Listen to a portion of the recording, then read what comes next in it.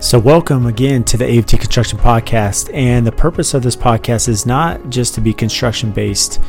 You know, many of our listeners come from all different industries and small business, and the whole intent is to bring on guests that are experienced in small business and can help us with methods and ethos and management tools that help us better run our business. And in addition to that, we do bring on designers and architects and other professionals just to share little tidbits of information. And today was no different. We were super excited to have on Steve Baczek, and Steve has his own architecture firm in the New England area and has an amazing background. He does a lot of education in the building science realm, great instructor, and adds so much to our industry. So we wanted to have him on to share his expertise and advice. And just a quick background. So Steve studied architecture at the Wentworth Institute of Technology in Boston for 5 years. Upon completion, he was hired on and worked for the Building Science Corporation. And his mentor was Joe Stiebrick, who is a building science guru, and we actually had him on the podcast during our Vegas build show at KBIS IBS back in January. But Steve offers just so much insight and information with design and how to incorporate not only beautiful architecture, but also something that's going to perform and stand the test of time. So definitely stay tuned for this episode. You'll really enjoy it, and thanks for tuning in. So I'm Brad Levitt, and welcome to the AFT Construction Podcast today, and we're very fortunate to bring on Steve Baczek. Welcome, Steve. Hey, Brad. How you doing? Thank you for having me. Yeah, we're super excited to have you on for a few reasons. You know, you and I have crossed paths over the last year and a half or so, and I've been a big fan of yours through social media, and I know a lot of other builders that just speak so highly of you, and you've been such a proponent of, you know, building technology and green and sustainable and net zero and all this, you know, everything that we're trying to achieve as a builder. And that's the biggest reason I want to bring you on, is just to share that expertise with us. Awesome. I'm here and willing, so it's not a problem. I had a great teacher. You know, we both have a mutual friend that we look up to, Joe Stiebrick. Uh-huh. And, you know, I learned very early on, Joe's heart was in sharing knowledge. And, you know, I try and foster that as best I can to take. I mean, this knowledge that I have is, yes, it's mine, but I got it from a whole bunch of people, just like Joe got his from a whole bunch of people that got it from a bunch of people. And, you know, we're just sending it down the line. So trying to do my best at it. So before we dive into this, you know, explain to our listeners, you know, Joe had a little tutorial there in Vegas when you and I were there, but, you know, how did that relation start with Joe? So Joe, I had graduated architecture school, got out of architecture. I was probably about a year out of it. And Joe went to the college that I went to give a talk. And the department head of the architecture department was in the back of the room hanging out with Betsy while Joe was giving a lecture to the school. And Betsy had talked about how they had just gotten the Building America contract, that they're looking for an employee, someone that can help them out. And I was really good friends with the department head. And, you know, I because I went in the Marine Corps, I was 4 years kind of displaced from all the other architecture students, so I was a little older. I won't say any more mature, but certainly older. And he said, you know what? I think I have just the right guy for you. And so he called me that evening and said, hey, you know, Betsy Pettit's going to be calling you to set up a time to come out and meet. And literally, this was like a Thursday night, and Saturday afternoon, I'm down in Brookline sitting in their living room talking about, you know, do I want to come work for Building Science Corporation? And they hired me, and, you know, I was there for almost 10 years. Started in their basement in Brookline. That's incredible. And for those listening that don't know Joe, so Joe Stiebrick is, you know, one of the godfathers, if you will, right, of building science. And so you were able to learn firsthand under his wing. Yeah, I tell people, you know, as an architect, that was my master's and PhD, is, you know, walking the halls daily with, you know, with Joe, but there's also all the supporting cast of Coda, Armin Rudd, Neil Moyer, John Straub, Gus Handegord, the Yost brothers, Betsy. You know, when you're hanging out with those people that are doing nothing but trying to push this large rock uphill, you're forced to learn something. You know, even if you were against it, you were still forced to learn. So, it was certainly an exceptional experience for a young architect. So why do you think it's been so difficult? I know we're taking a deviation here, but from a building science side, why has it been so difficult to get some of these understandings and methods, that a lot of which have been around for a long time, but we don't practice as contractors around the country? I think, for the first time in building history, we're asked to think harder than we ever have. And I also think that we don't have the right tools to pose the right answers that we had, say, 20 years. I mean, think about what we did 25 years ago. There was probably 2 wall assemblies on the market, right? You built 2x4, you put plywood, put tar paper on, and if you wanted to be real exceptional, you built the wall out of 2x6. And those were your 2 options. Think about what your options are nowadays. I mean, everything from a bale of hay to some pretty exotic materials from Europe to, wool insulation and all these things. So trying to understand and how to set up a set of priorities to ask the right questions to develop the right walls. And because we don't have that full understanding, it instills a lot of fear in designers and builders, because obviously builders like yourself, the minute you kind of switch gears, it imposes a certain level of risk that is uncomfortable, and nobody likes being uncomfortable. That's a great point. What I've seen is in building, we kind of are we're kind of in our own methods, if you will. So it's whatever's easy for us in a way that, our engineers and architects are taught a certain way. So they design, and structurally it's engineered a certain way. So we get stuck in these patterns, that we continue to do, because it's difficult to make those changes. It's difficult to think outside the box and say, what other information's out there? How could we do advanced framing? How could we really change the structure to now optimize the envelope? And I see from just the engineer architect level, it's difficult to get them mentally there. It's difficult for us as builders to get our installers there and our labor force.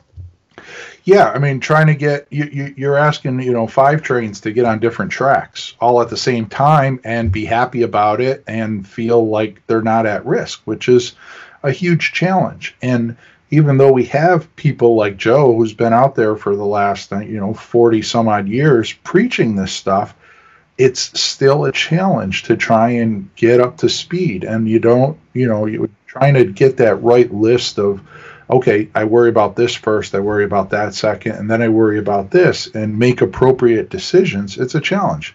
And the other thing is our building industry, it's like everything else in the world, it's become a lot smaller.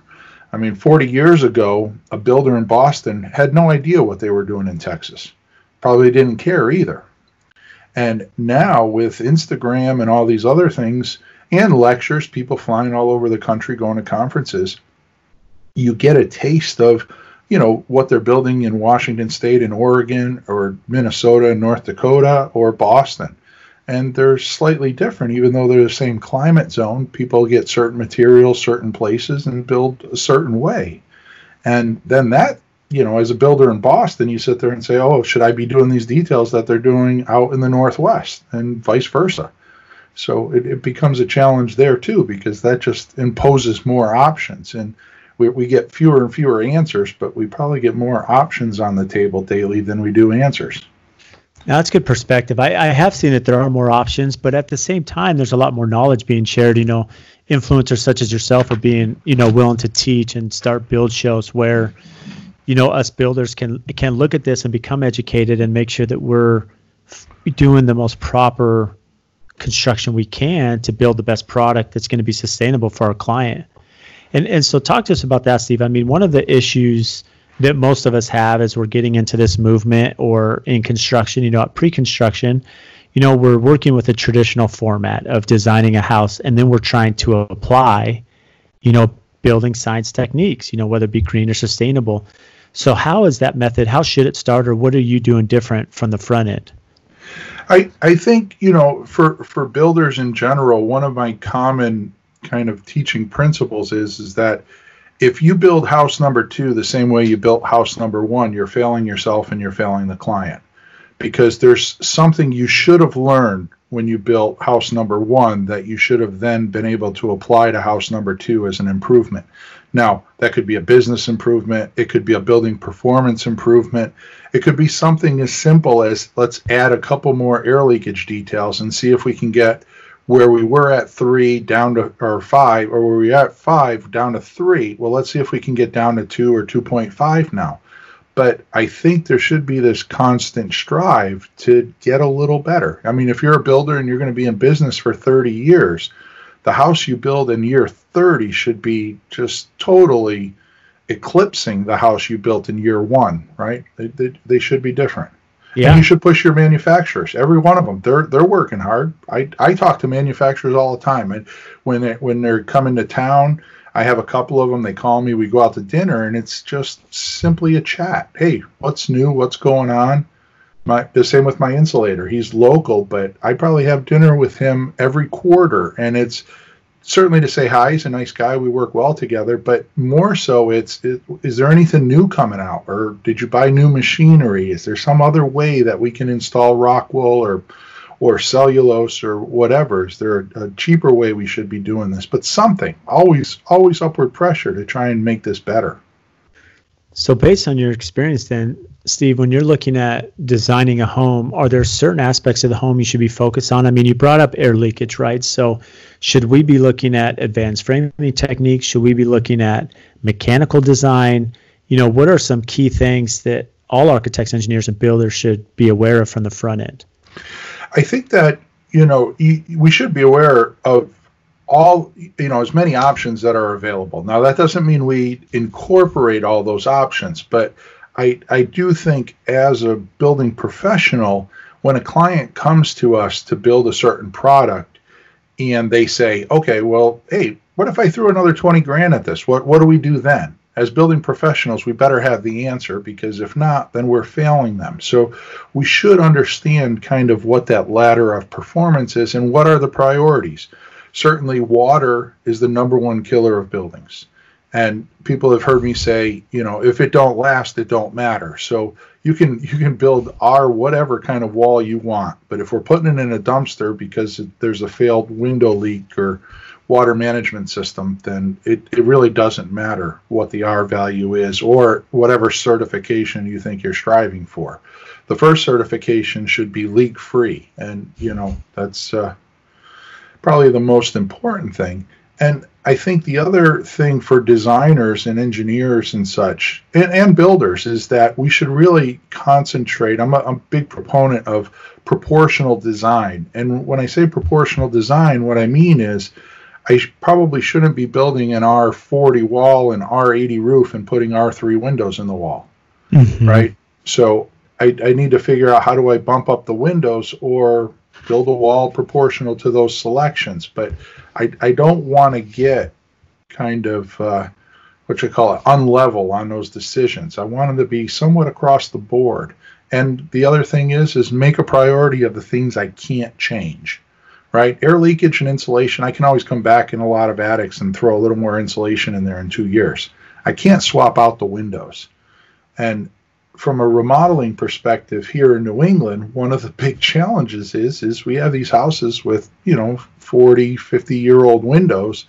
And it's like, okay, we're going to do this addition remodeling. Are we swapping out all the windows? Because that's usually a $30,000, $40,000, $50,000 price tag to get all the windows swapped out. And it's like, if we make those, and the sad thing is I can go down the street and see somebody putting in damn near the same window in a new house, and that's discouraging, because we're here fixing one, and then four doors down, they're putting in the same thing or pretty damn close to it.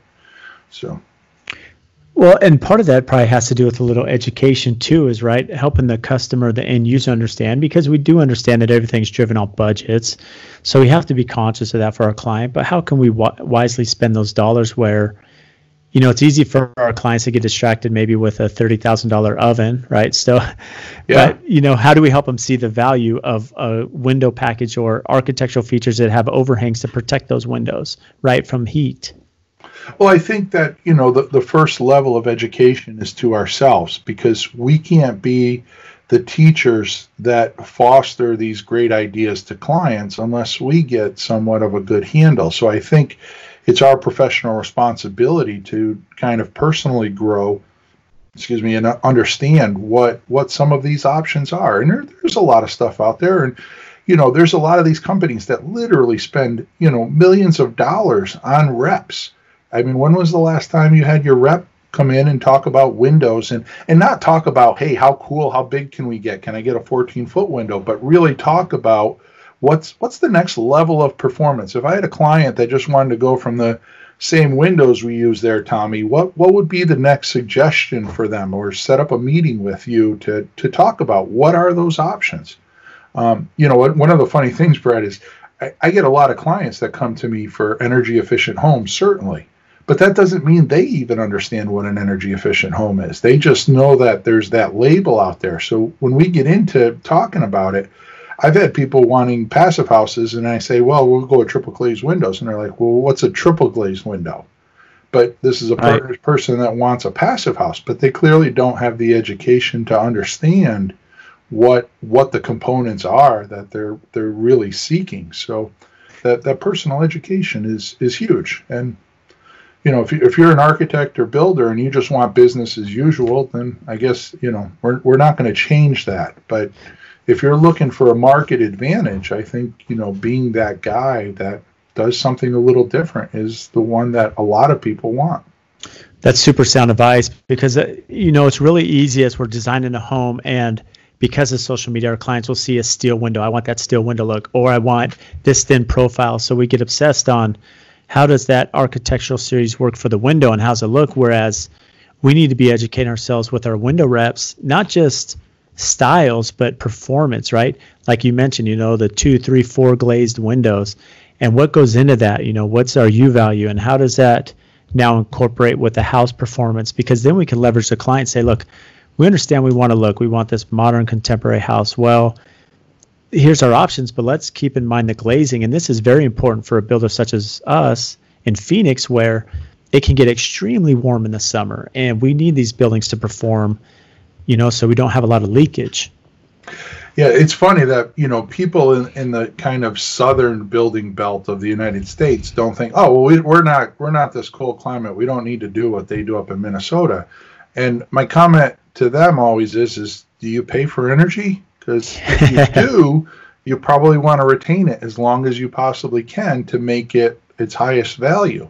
So just because you live in the South doesn't mean, okay, we just pump our air conditioning in and we can leave the doors open and let it run outside.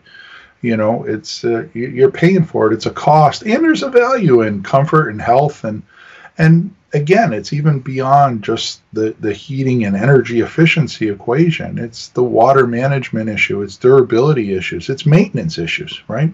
Yeah. Someone that can afford a $5 million house, they want to play golf. They don't want to be there to meet the painter Saturday morning to fix their house. Yeah, that is so true. And it's funny you bring that up, because, the terminology we use is air-conditioned space, right? Livable air-conditioned space. And up in colder climates, they'll use heated space, So different terminology, but in essence, it's the same, value for energy. It's the same thing. You're buying energy somewhere. Somebody's taking some type of fuel and they're turning it into energy that you're going to turn into cooling or heating somewhere in the country. So it doesn't really matter. The equation's still pretty much the same, that you want to convert the energy as inexpensively as possible, and then you want to hold on to it as long as you possibly can. And so, that's the secret. Yeah, absolutely. And you made the comment, you talked about one of the biggest enemies, which we all understand, is water water intrusion, because of all the issues we have with water. So throughout your years of experience in consulting and designing and visiting projects, what are some areas we should focus on as builders, architects, engineers, where you have typically seen water issues? So, house style certainly plays a role, right? We've all seen the flat roof or parapeted building that has absolutely no overhangs. And then you put these nice big window holes in those walls and then ask everything not to leak. It's kind of like taking your fisherman's hat and then cutting the brim off of it and saying, okay, I need to keep water off my face. You can't do one without the other. So I think a large portion of it starts with design. And I'm not saying that you shouldn't be allowed to build houses with parapets and flat roofs and all of that, because I have. But I'll tell you, I get a few sleepless nights when I do those kinds of designs as opposed to the one that has the 30-inch roof overhang. Because that one there, I sleep pretty darn comfortable, because the number one rule of water is get rid of it as fast as you can. And if I don't allow it to be a problem, then it can't be a problem. So, design is certainly, the first battle, but then working with all your manufacturers and having the knowledge of what's the proper installation for a window. And when I say what's the proper installation, I'm not saying how do I keep water out. It's more what's the proper installation should water get in, because Mother Nature really doesn't lose many battles. She's a pretty formidable opponent, and eventually she gets there. I see a lot of people on Instagram, they put all these posts up, oh, I use this tape, oh, I use this, whatever sealant. And my first question that I always tell them to ask is, the minute you think you're keeping water out of a system, the first question you should ask yourself is, what happens if water gets in? Because my time there at Building Science and doing building investigations, we never investigated a building that kept water out, right? We always investigated buildings that had water in that couldn't get out. And that was a huge problem. Or the water got in real easy. So you really need to pay attention that it's not so much about keeping water 100% out. It's just managing it and working with Mother Nature. So how would that be applied? I mean, if we look at it for like a stucco, which we do a lot of here, it's really important that we have air gaps, right? Stucco is inherently going to suck in the water like concrete. And so if we have air channels separating where as that water does come in, we can drain that, and drain it through the walls, through the floor, through the weave screed before it gets to the house membrane or waterproofing. But in windows, are you recommending you have some sort of drainage, like a multi-slider in the bottom, a sill plate where everything can drain? Yeah, I think there's some type of system that suggests that if water gets behind my primary weather barrier, how does water get back out? Because it will. So does that mean that we have pans under all of our doors? And, up here, a lot of times I do slab on grade homes here, and we'll put a 2x4, 2x6, whatever the wall is. We'll drop one of those in the slab to give us this pan that's built into the slab, and then we'll build it out of that pan, meaning shim the door or fur it up. But that gives us that low spot where we have a place for water to go should it get into the system and then drain. We'll have an effective way to drain it out to the outside. But there's probably not any system I can think of on a wall that probably wouldn't work better with thin air space. Yeah, that's great advice. I've seen now a lot of the exterior door, multi-sliders that we're working with out in Phoenix, because that's a big design element for our homes out here. And they are doing these, pans that go under the slider and then actually go underneath.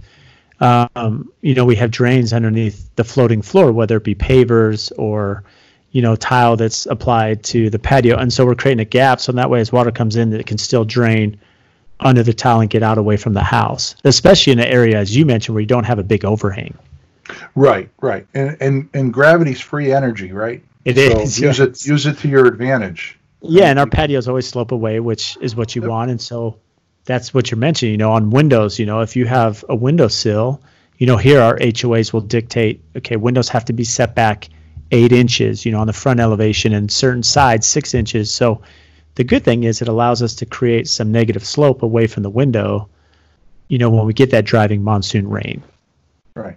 And I think it's really important that clients, part of that education process is clients need to understand that too, because they're obviously footing the bill, but there's a totally different cost than installing one of those multi-slide doors in a water managed system versus just having an opening in the framing, taping it off with some zip tape or whatever, and calling it a day. There's a different cost in that, but that cost is totally related to durability, maintenance, and longevity. But So how do you manage that as an architect when you have a client or builder come in and now you're trying to do two things? You're trying to design a home that's going to perform, but still incorporate beauty in that design. So how are you managing that? Because there are some things that maybe look great on a picture, but practicality and real life will have issues in the future. So how do you kind of manage that communication? And it's a huge challenge because probably, I don't know, 75% of the time I win, 25% of the time I don't win. Up here we have a lot of people that the multi-slide and folding doors are slowly creeping into our region up here, but we also have those big double sliders that kind of meet in the middle, so you can get an 8-foot opening and they park on two side lights of equal length. And I've seen those a lot where after a year or two, you start accumulating a little pile of snow at that joint because it's two operable pieces of doors that are trying to give you this airtight, watertight closure. And it might work for a number of years, but I've seen a lot of them fail. And I'll have that conversation with homeowners saying, I would never put in that door. I think it's a bad idea, but if you want to put it in, I can't, can only do so much. You ask me for my professional opinion, I give it to you. If you want to roll the dice, I don't know what to tell you, but I wouldn't do it. So do you see a lot of that? Because, you've seen in Phoenix, we have, for most of the year, it's good weather. With the exception of drive-in rain in monsoon season, if we keep overhangs, we're pretty safe except for the heat. So we have these massive multi-sliders, and is it mostly due to weather, due bugs? What's a big reason they're not doing them there in your part of the country? Yeah, part of it is that, it's the expanse and your how can I say this? Your duration of use is probably, 3 or 4 times ours. You could probably still open that door in December at Christmas time and have a party on the patio. Yeah. It would get pretty ugly here if we opened a multi-slide door in November or even October. So we don't have that luxury. So a lot of people look at it as, we can look at it as we can put in that 20-foot multi-slider and it's $30,000 or $40,000, whatever it is. Or we can put in one patio door and put in a bunch of fixed side lights or glazing there to be one big window opening that you still can move in and out of it. You don't get the full opening, but it's an opening you're only going to use for 2-3 months out of the year. And even then, I don't know if you've ever been in New England in August at about 7 p.m. when the sun goes down, the mosquitoes carry you away. Yeah. So we just, there's really not a good time. I don't know. Up here, I think they're more of a kind of token of something that's cool in my house than something that's a real practical application. Well, that's good insight, because that was going to be my question is, so what's your alternative when you say, hey, I where you have a slider that opens, closes in the middle and then opens to either side, what's the alternative? But that is good. You could put like a French door or an open door on one side and then just have a bunch of fixed panels. So you still get that natural light, right? You still get that, that view. It's just now you're safeguarded from the elements. And how that ties into performance is when I do a lot of work with European windows. So when you look at a European window, the cheapest one is the fixed window. I can buy a window that's, 13, 14 foot wide, 6 foot tall, that's triple glazed, big picture window, fixed unit for probably $2,500. That is just, incredibly cheap given the performance that it's getting. So if you understand that, then now I can go to the client and say, hey, we can give you a whole wall of glass here. You get one door that goes in and out. I get that. But the other 7 months out of the year, when the climate is really challenging, you got some of the best glazing in the world on your wall there, providing comfort and, health and durability throughout those winter months. So having that education is huge.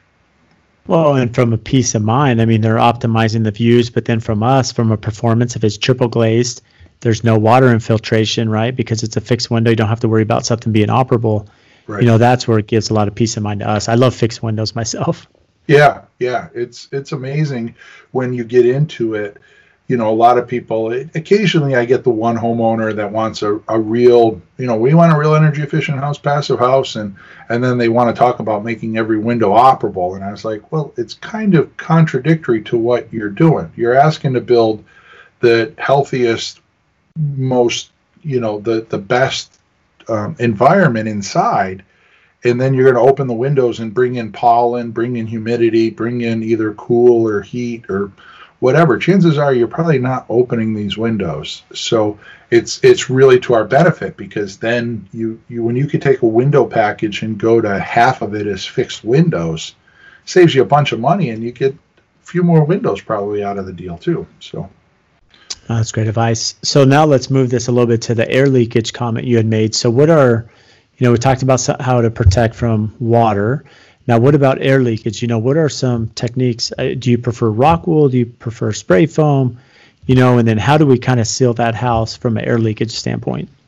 Yeah, so I think you need to be able to identify clearly what your air barrier is. And when I say what it is, a lot of, when we're lecturing, Peter and I, people say, what's the best material for an air barrier? And I'll ask, well, where are you in the house? Because it could be the slab, it could be zip wall on the outside, it could be the glass in the window. They're all effective air barriers. It's a matter of making the connections when the materials change. We do use a lot of spray foam up here in New England. There are some regions up here where they highly frown on its use. And, I have somewhat mixed emotions about it, because as an architect, I want to make the right environmental decisions. I want to do the right thing. But utmost, I want to build the right house with the right products that do the right job. And there are instances where spraying 2 inches of closed cell foam is the best option at hand. And with that being said, then I rely on working with my insulator to how can I assure them that we're getting the best, most environmentally friendly closed cell foam. Right. Now, I know people there, like I said, there's a lot of people that slam cell foam, but the reality is take a ride through Arizona, New Mexico, Texas. I mean, that I don't think there's any other insulation that's really being used down there. So right. It's not going away anytime soon. That's right. My bottom line. So what we really need to do is work with manufacturers and pressure them to get rid of the bad things, and work on how do they make these products, and then how do they get mixed at the job site? How do you ensure that we're getting the right product on the job site? And because it's a chemical, mixing right there on the job site with all these cell foams. They come in a barrel, and it gets mixed and sprayed into your wall. And for those listening, what you're alluding to is the health side, right? The off-gassing and just the chemical composition as you're putting in closed cell or open cell, the fumes there over time, or maybe, as some have alluded to, with some of the lesser products that maybe could be a fire hazard. So you're just saying, make sure we're using the optimum product that's out there. And in my market, it's predominantly open cell foam. Yeah. And I mean, I work really hard at trying to understand the right things to do. And there's probably going to be some people listening that are going to say, oh my God, I can't believe you just said that. But I know one gentleman that is pretty much the godfather of foam insulation. He's been doing it since probably like the mid 70s. And I've known him from my time at Building Science Corporation. And I caught up with him maybe 2 or 3 years ago, and at a conference, and we were just chatting, having a beer, and I simply asked them, I said, in all of your time, which is, we're talking 40-ish years plus years, have you ever seen a truly documented case where health was directly related to the foam installation? And he said no. He said he didn't know of one. He said there's been certain claims and stuff, but it's never been directly tied to it. And I asked the same thing of a couple of the insulators I work with. And I'm not saying that they don't they're not bad, but it's real easy to go at the foam industry and say, "Oh my God, that stuff off gases." You want to make sure the baby doesn't go in that house for the first 2 years, or it's not like that. I've used it in a couple passive houses. I have one client that they're a retirement couple, and he claims it's the best environment he's ever known when he goes inside his house. And they have spray foam in there. He's not dying of cancer. He's not, there's not bad things happening to him. It's actually the opposite. He's had some respiratory asthma and all this stuff, and it's cleared up by living in this passive house. So that's really great insight, Steve. And I feel I've heard a lot of the same research, and there are conflicting opinions with everything. But what I like about you is that you're having reasonable conversations, doing your part of it in research, and then making sure there's applications that do fit and optimize that. Yeah. And the latest craze is the carbon emissions craze. I get that too. And I'm totally sensitive to it. I'm not trying to say, hey, let's everybody just buy a 10-cylinder diesel and let's whoop it up and drive around, right? That's certainly not the key, but it's I liken it to, I love this analogy. I'll go to the grocery store and I'll see this woman in line, and she's got 20 bags because, oh my God, we can't use plastic bags, right? I have to be environmentally friendly. I have my cloth bags here. We'll use them. And as I follow her out into the parking lot, she loads them into a Suburban or a Tahoe, and I'm sitting there going, okay, what doesn't fit here? Right? You can't claim to be one person and then you're out there being a different person. We need to tie it together. And the same with this carbon emissions. It's, the building industry certainly plays a role, but if everybody that owned a car drove it 10% less and ate, maybe 20% less meat, and ensured that our electricity came from some type of renewable source, either site or generated by the municipality, that would be a huge, huge turnaround for what carbon emissions are doing. It's not just about the building. There's a whole lot of things in our lifestyle that we need to change. And I've always said that our culture is crisis oriented. We don't change. It's true.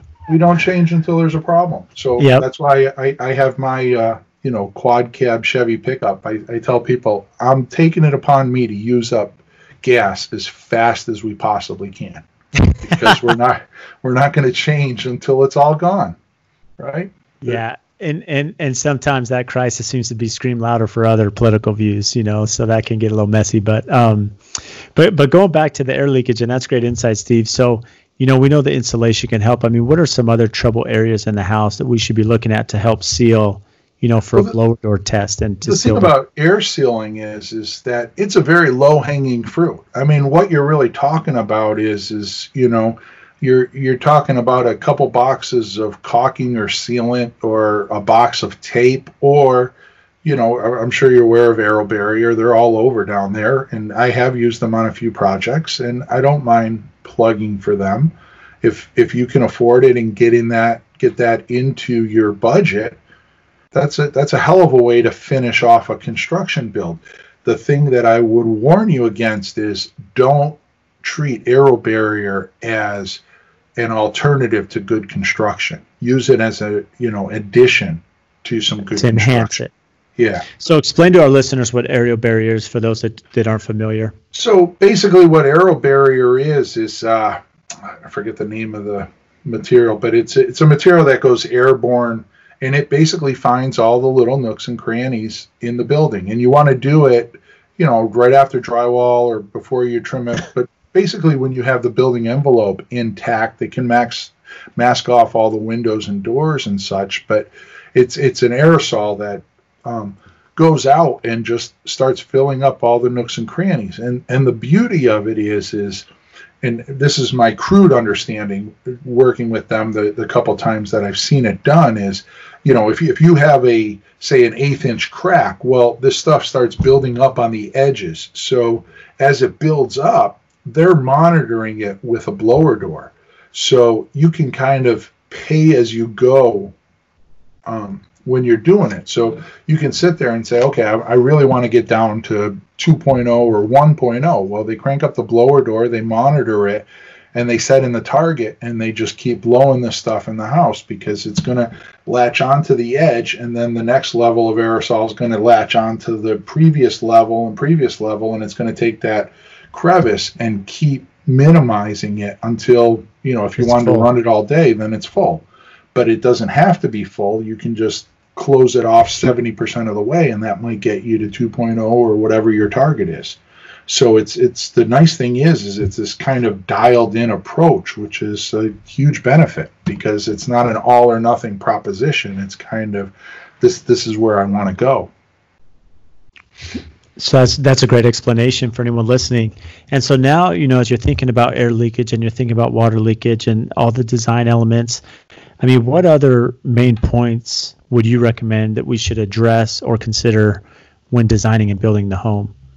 I mean, proportional thermal levels, we touched upon that a little earlier. And, when you're talking about control layers, basically what are the things that I want to control in my environment? Water being number one, air being number two, vapor is number three, and thermal is number four. So when I see people that are boasting about, oh yeah, I just built this really good house, I got R40 walls and an R70 roof, but they don't talk about how they're managing vapor or water, it really makes me a little afraid for them because while it's great to talk about R values and boast about them, we have to make sure everything else gets right so that the R value actually has a long life, because that's the only time insulation really matters. To me, I tell people insulation is a financial equation, right? If I put in a bunch more, then I save a bunch of energy. If I put in a little, I buy a lot of energy. So it's a question of how much do I want to invest and where do I want to put it? Now, the most insulation that you can put on the outside is always going to be the best solution. When I was at Building Science, I always tell people this story. Gus, who was one of Joe's mentors, he came down there. We were sitting in there having lunch, and I was a young architect at the time, and just said, "Hey, Gus, I got you here all alone. Give me the secret sauce here for what's the best wall I can build. Like, what's the best way to insulate a wall and build it?" He said, put as much insulation on the outside of the wall as you can afford, and you'll never go wrong. Because it's always going to work for you out there. So what would you recommend on the outside? I've seen, years ago when I was in college in Utah, actually, I remember there was a big home, and because it was a vaulted ceiling, T&G interior, what they did was they overbuilt the roof, right? And then they insulated the roof and then covered it in sheathing. And so all the insulation was done on the exterior, as you mentioned. So what are some methods, and products out there that we could use on the exterior to help kind of beef up that insulation? Yeah, I mean, any of the rigid foams, there's environmental responsibilities that are kind of tuned to all the different rigid foams out there. There's EPS, which is expanded polystyrene. There's XPS, which is extruded polystyrene, and polyiso. So EPS usually gets the most favorable environmental rating, but it has the least R value of the bunch. You have XPS, which, at R5 per inch is a good material, widely used in Canada. I see a lot of Canadian Instagram posts that use XPS pretty much widespread, but they get kind of knocked for their manufacturing processes and bringing that foam to life. You have polyiso out there, which there's always the argument of what's the true R value on it. And, for me, it's like, does it really matter if I claim it to be 7.2 and it's 6.9? Mm-hmm. Is there really that much of a difference? Go ahead. I'll concede. I'll even give you a 6.8. You can even be better off with that. But it's a good one. And rock wool's out there. But people talk about the processes for making rock wool and that the carbon emissions thing. So now wool insulation is out there. But wool insulation, while it might be really good, it's not ready for prime time. It's not the cheapest thing on the market. It's not anywhere near it. So, can you get I have a hard time getting a client to buy into some really good water management. Trying to bring wool insulation to the table with them, it's a hell of a challenge, right? It's not one of the top 10 things I can bring to the table. I would love to, but the reality is I'm trying to figure out what's that best kind of set of modest decisions that gets me there, but gets me there successfully with the least harm to our environment. One of the things that I like to talk about is we have all these discussions about, oh my God, that's not really environmentally responsible. Oh, that's awful for the environment. But here's some shocking news to everybody out there in the building industry. The second we choose to build, we've become environmentally irresponsible, right? We're taking a set of resources from somewhere, we're accumulating them, we're forging them or making them into some product, and then we're trucking it out to a job site that people are driving their cars to put together to use a certain level of energy or an exorbitant amount of energy, depending on where you live and what kind of house you buy. And you use that energy for some kind of lifestyle. So there's nothing about that that's really environmentally responsible. It's just, what's the least harm we can do? We're going to do some level of harm. I don't think we can avoid that. Once you make that decision, it's just what's the least level of harm we can do. That's an interesting perspective, because it is true. I mean, the reality is, if we're building a home, there's resources and costs to the environment, to build this home. So how can we manage that? And then to take it a step further, is your point, the reason we need to understand these topics more is because we want these homes to be sustainable and last the test of time, and not in 5 years or 10 years have to recycle and tear down this house and build a new one and use more resources, which is what you mentioned earlier when it comes to, you could build this great house, it's well insulated, but if there's water, you're tearing it down and redoing it. Right. And if I have a house that's, say, carbon friendly, but it gets recycled in 30 years versus one that might be a little less carbon friendly, but it lasts 80 years or 100 years, in my eyes, they both are doing the same thing, or the latter might even be doing it better, right? Yeah, we had a little more initial harm, but the longevity plays a major role in what we're doing. That life cycle cost, if you will. So what's your favorite style then, Steve? As you're working in architect, do you have a favorite style you've done over the years? It's funny because it's not really an architecture style. My favorite style is the one with the good client, the happy client, right? I don't know if that's a style, but as I grow older, it's like getting the 7,000 square foot, $5 million house or whatever. I mean, you put whatever number you want to it, but getting the big expensive house that has, kind of unlimited financial resources, it certainly might not be as fun as the one that you're doing for, say, $500,000 or $600,000 addition for a couple that's extremely happy. Or I've done like passive houses in the, say, $180 a square foot range.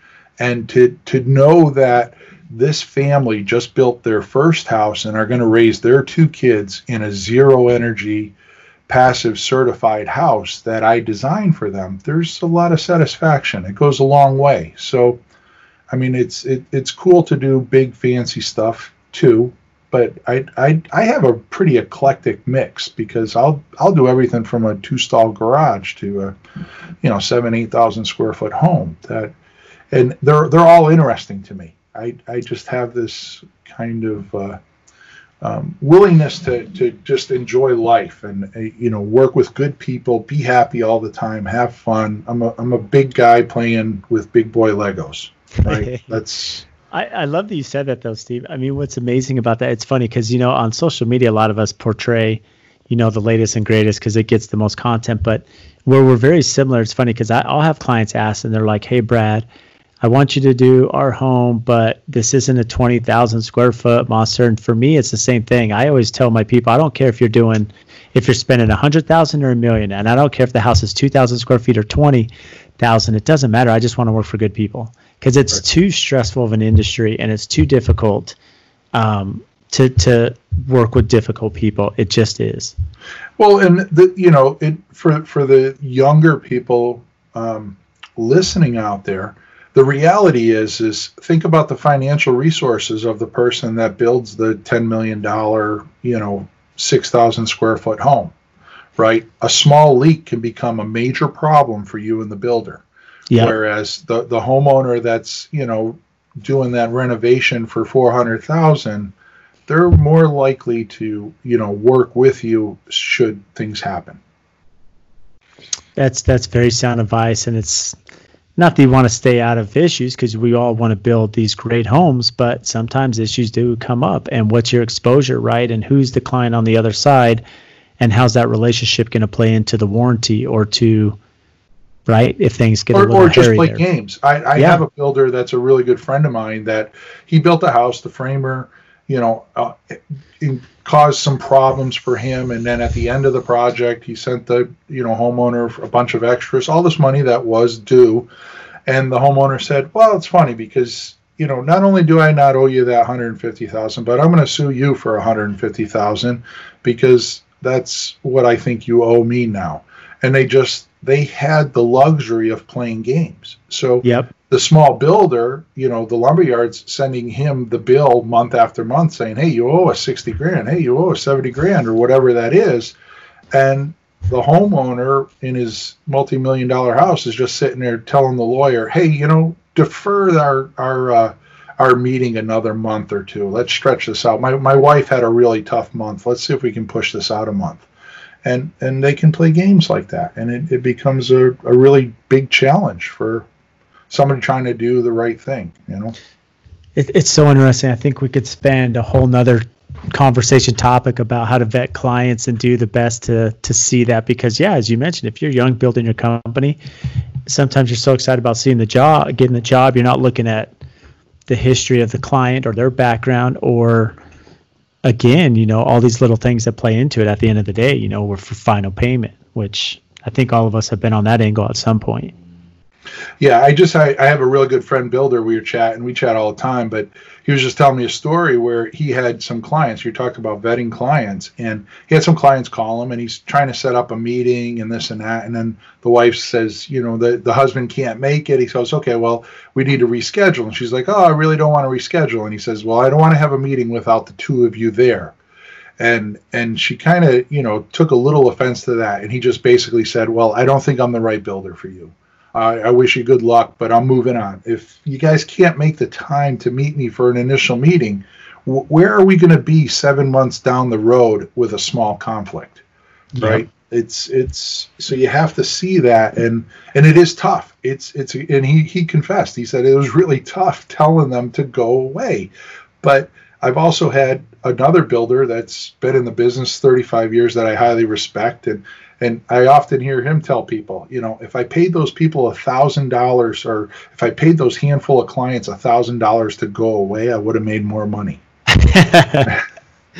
Oh, isn't that the truth? And it's funny. It takes a while to learn. You only know what you know. And a similar experience, I had been, learned, over the years of doing business development for our company. And then eventually, I was on a call. This wasn't too long ago. And it's a conference call. The husband and wife are on the call with me because the husband was traveling.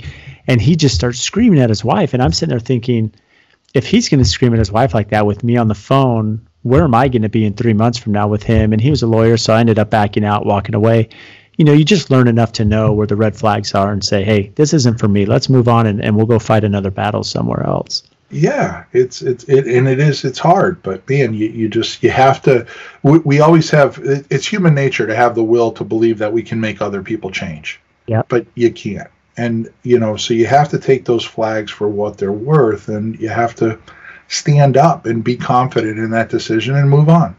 Yeah, and most psychologists will say even if you want to change, if you have a desire to change, it's still hard to change, right? So, No, that's great sound advice, Steve. So, just a few more questions, to be sensitive to your time. So, what's exciting you about now? Because I know you're involved with the Build Network, the Build Show, and very active in social media. So, what are some things you're doing the Build Show and with social media that's really helped your brand?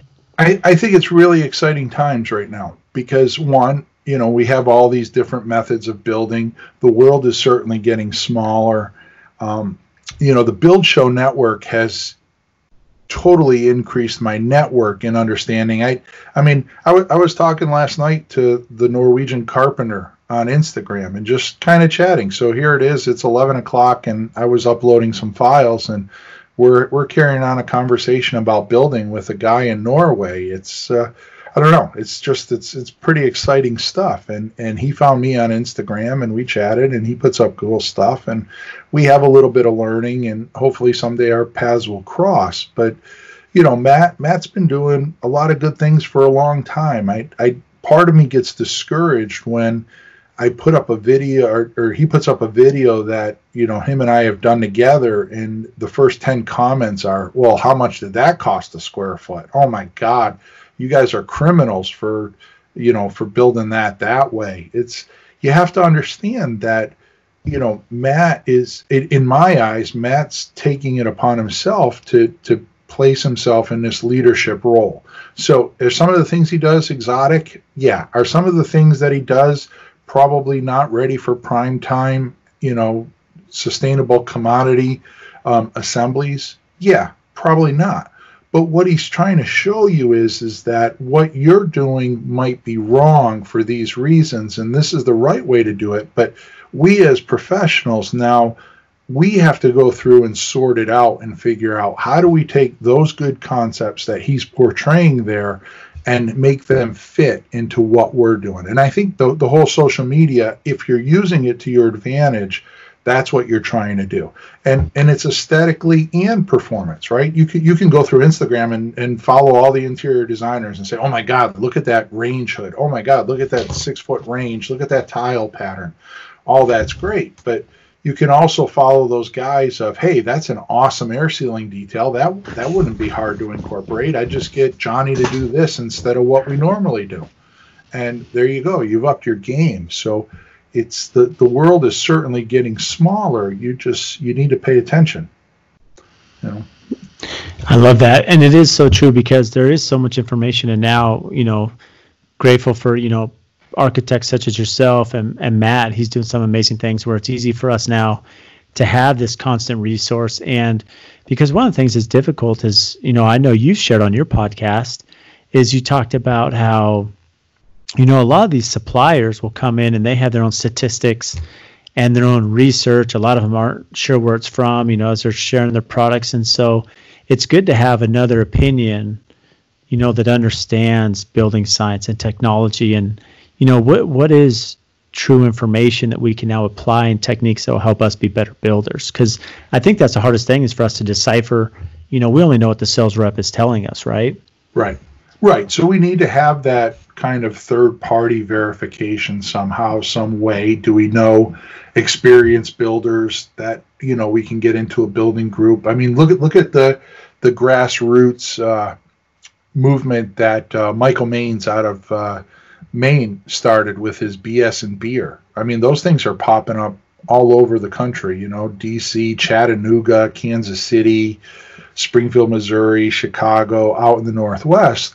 But and there's other like-minded. We have one in Vermont called the SEON Group, which is Sustainable Energy Outreach Network or something like that. But it's basically 20, 30 people get together the first Tuesday of every month and they talk about some aspect of building.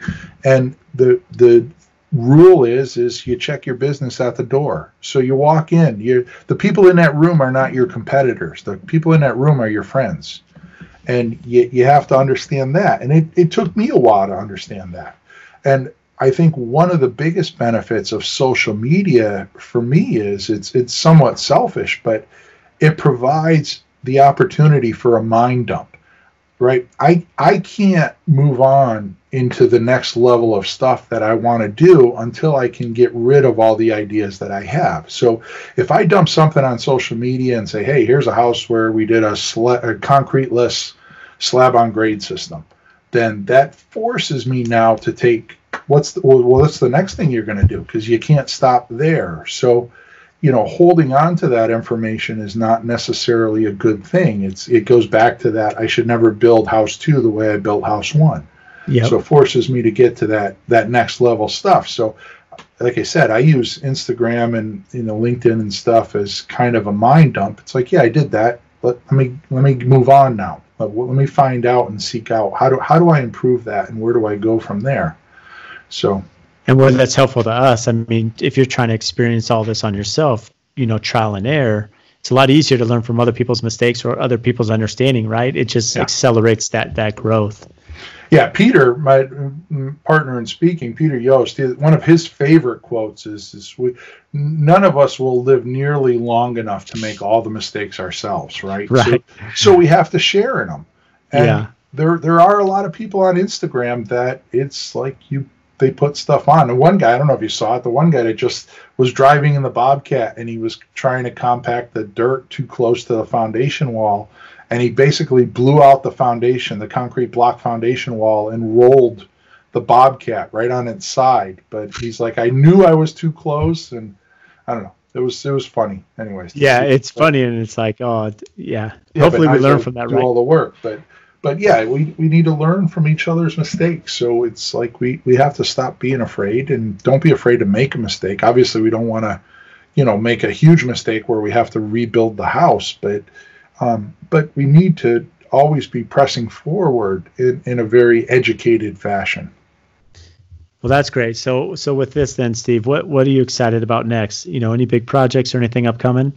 So we have a bunch of projects, and a couple projects that I'm really excited about. I'm doing one with Jake that we're putting the whole house on concrete piers, but it has some cantilevered stuff to it, which is pretty exciting stuff that, I sent it to the engineer with a bunch of parameters that I would say were just short of a dream. And he came back and said, yeah, we can probably pretty much make all of that work. So that made me extremely happy. But what I'm really excited about is that we have plans in the next year or so where I'm going to have the ability to take all of this information and knit it into kind of an educational fashion to share it with people. So hopefully the industry, turns out to be we're in a better place in a year or two because of it. So I'm really excited about that we're taking these couple projects really public and making that information available. And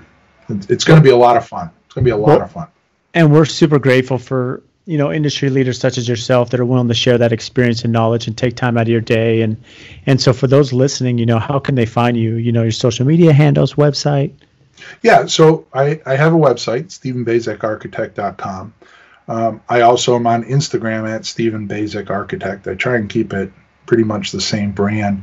I have a couple friends where we have the Unbuild It podcast, where Peter Yost, Jake Bruton, and myself, we talk about building science concepts, and we call it the Unbuild It because we take building assemblies and building science concepts and break them down to common denominators, and you get the architect, the building scientist, and the builder's viewpoint. So occasionally we're in conflict with each other, but a lot of times we're in alignment, but we all have different sets of filters in how we move that information through our own personal systems. So there's a benefit to all there, whether you're an architect and trying to understand how a builder thinks or how other architects think. It's pretty cool, I think.